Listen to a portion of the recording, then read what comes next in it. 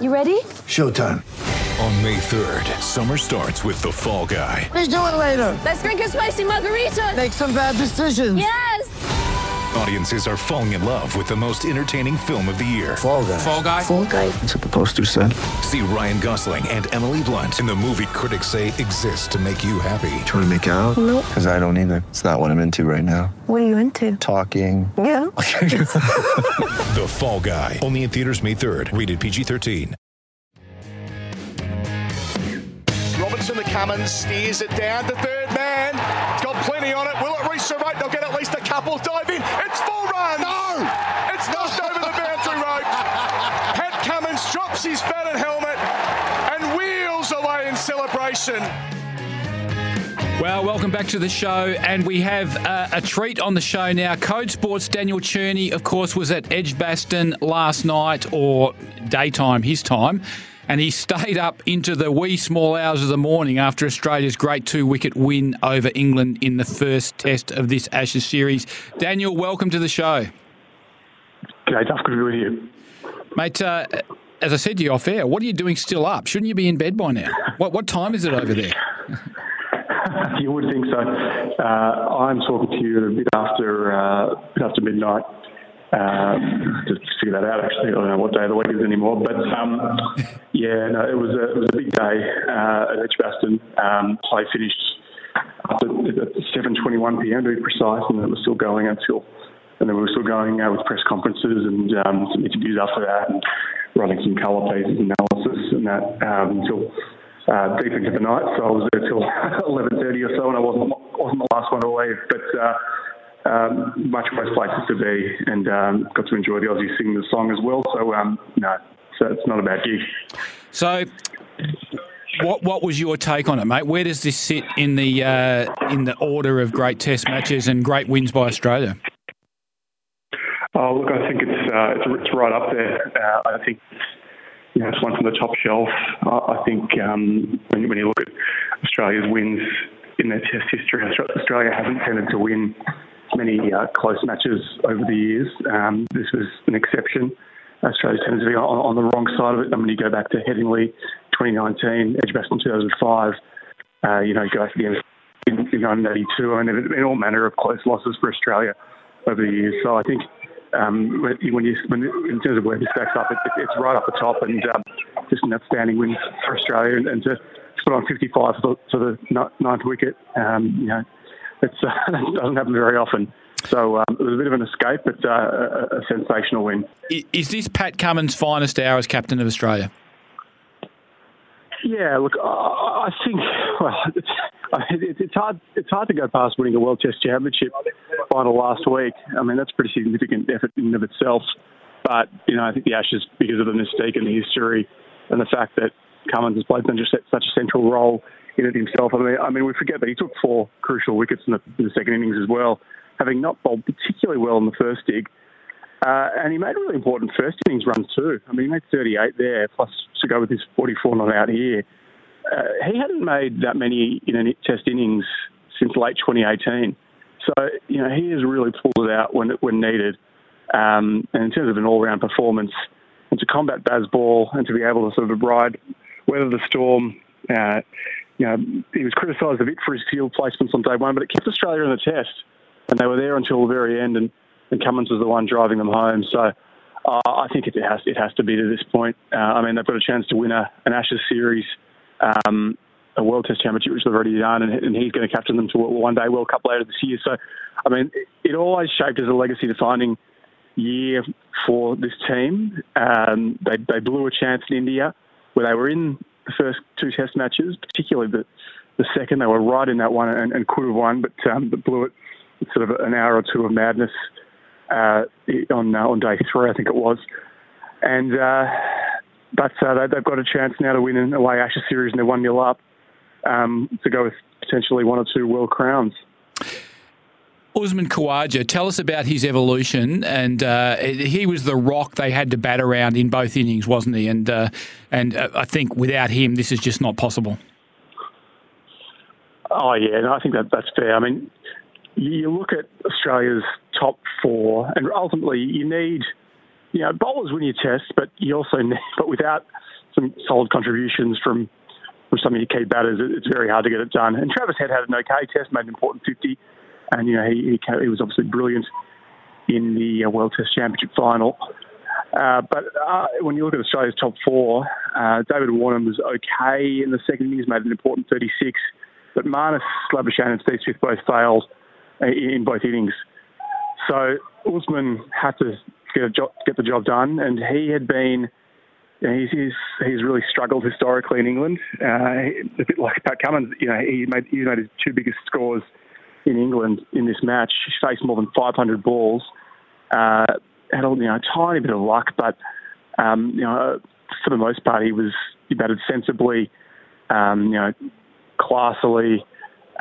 Maybe a touch slowly on the final day, you could argue, but he was probably just exhausted by the end of it. I think he was just trying to absorb it as much as anything, and he ground himself and he grounded out to ensure that Australia was in a position where they could win at the end. And with as you said, without Khawaja's foundation, there would be no Cummins and Lyon heroics at the end.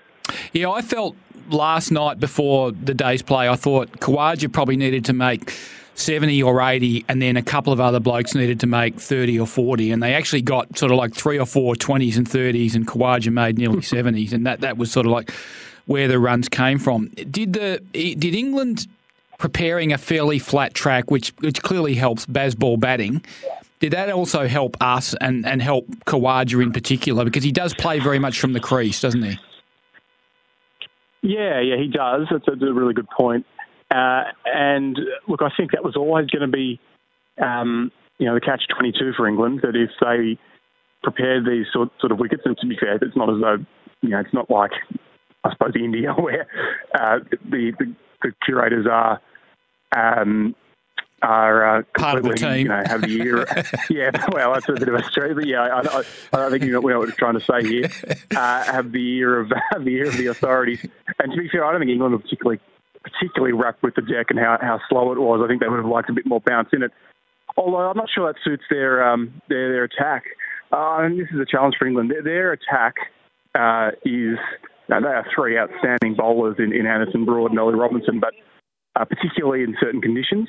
And Broad had a great test, and Robinson, for all his faults, ended up having a pretty good match too. But they obviously benefit from traditional, conventional English green seamers, but their batters don't really benefit from that. And obviously that's always a trade-off, particularly so with Bazball, where they do prefer the flat wickets to allow them to attack and I suppose play to their batters' strengths in that respect. But I do wonder in the end, that's perhaps why they couldn't get the job done. Having said that, they were very, very close. So it's not as though they're a million miles off the pace here. But I suppose you could say it probably did hurt them in the end, because they didn't take a lot of wickets with the ball nipping around. It was a little bit, probably a couple of patches. I mean, Stuart Broad, particularly early in both of Australia's innings, was influential in that regard. But it was certainly not a massive theme of the test. And I think that's the other thing that really hurt them in the end, was not having Moeen Ali, properly functioning, or really a fully functional spinner on the final day. Albeit Joe Root did a very good job himself as a part-timer, but they didn't have anyone in the class of Nathan Lyon. And Lyon took 8 wickets for the match, which was significantly more than Ali and Root together. Yeah, no, good point. And also he made that very handy 16 not out, of course, in the end. The lofted shot off Stuart Broad when Broad took the new ball over mid-on, that has to be the career best shot for Nathan Lyon, I would think. If Nathan Lyon ever plays a better shot than that, we'll all know about it, because that's the best one I've ever seen him play. Yeah, he's had some limited stroke play over his career.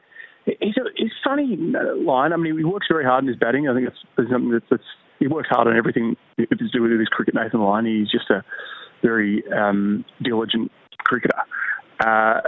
And his batting's been funny in the sense that I think when he came into Test cricket, he really looked like a bit of a bunny and looked a long way off the pace. And then he had this period around 2018 or so, where he was a really good run, and he was sort of making consistently useful contributions in the lower order and for the pick of Australia's lower order batters for a brief period.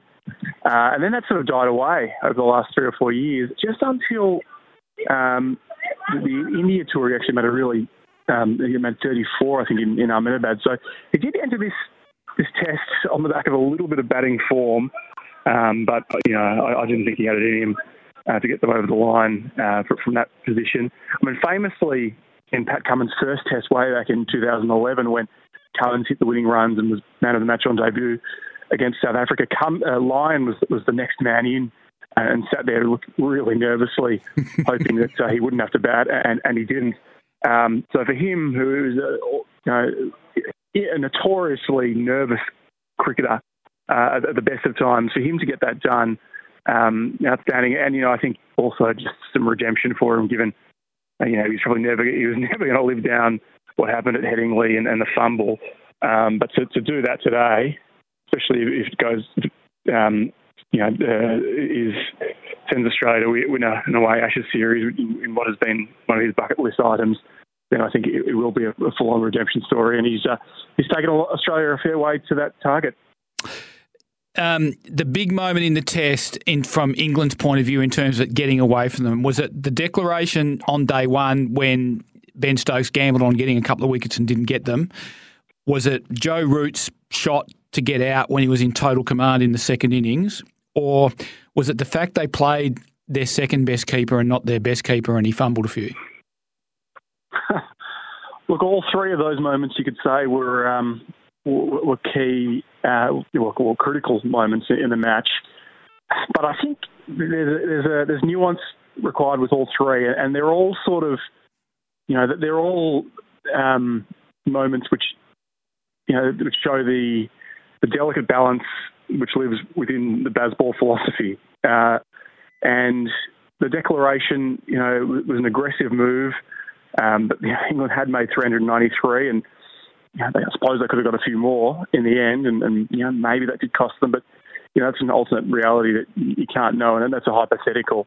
And I suppose generally you wouldn't declare, but had they got David Warner out late on day one, or Usman Khawaja, and they could have, then suddenly we're having a very different conversation. I don't think they lost per se because they declared. The Root shot, look, it looked ugly, but he also played some very unorthodox shots to great effect during the test, and took the game on in both of his knocks. So, again, can you have your cake and eat it too? Possibly not.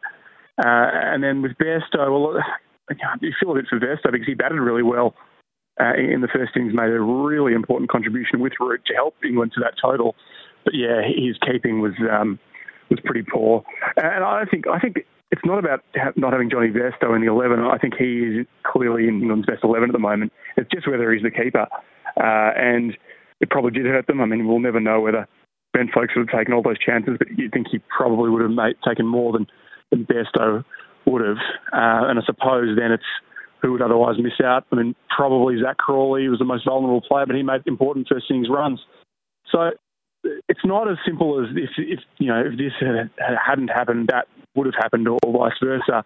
But all these topics are reasonable, and they're certainly reasonable questions to be asked, particularly in a match which goes down to the wire like it did. Yeah, fantastic test match. I think it's going to be a fantastic Ashes series, Daniel, and really look forward to reading your stuff on Code Sports. I think you have a very highbrow and intelligent analysis of these things and a great take on it. And if people want to catch up with Daniel's stuff, it'll be there on Code Sports today for your reading pleasure. Daniel, thanks so much for staying up and sharing your insights with us, and enjoy it, mate. It's going to be a ripper, I think. Thanks, Duff. Pleasure. Daniel Cherny, still up in Birmingham, and make sure you get onto Code Sports and read some of his stuff. It'll be very entertaining, very insightful, very intelligent take on what was a truly great test match. We'll take a break. What do you think? You can have your say on the Temper at Bedshed text line on 0487 736 736, or you can call us on the open line 13 12 55.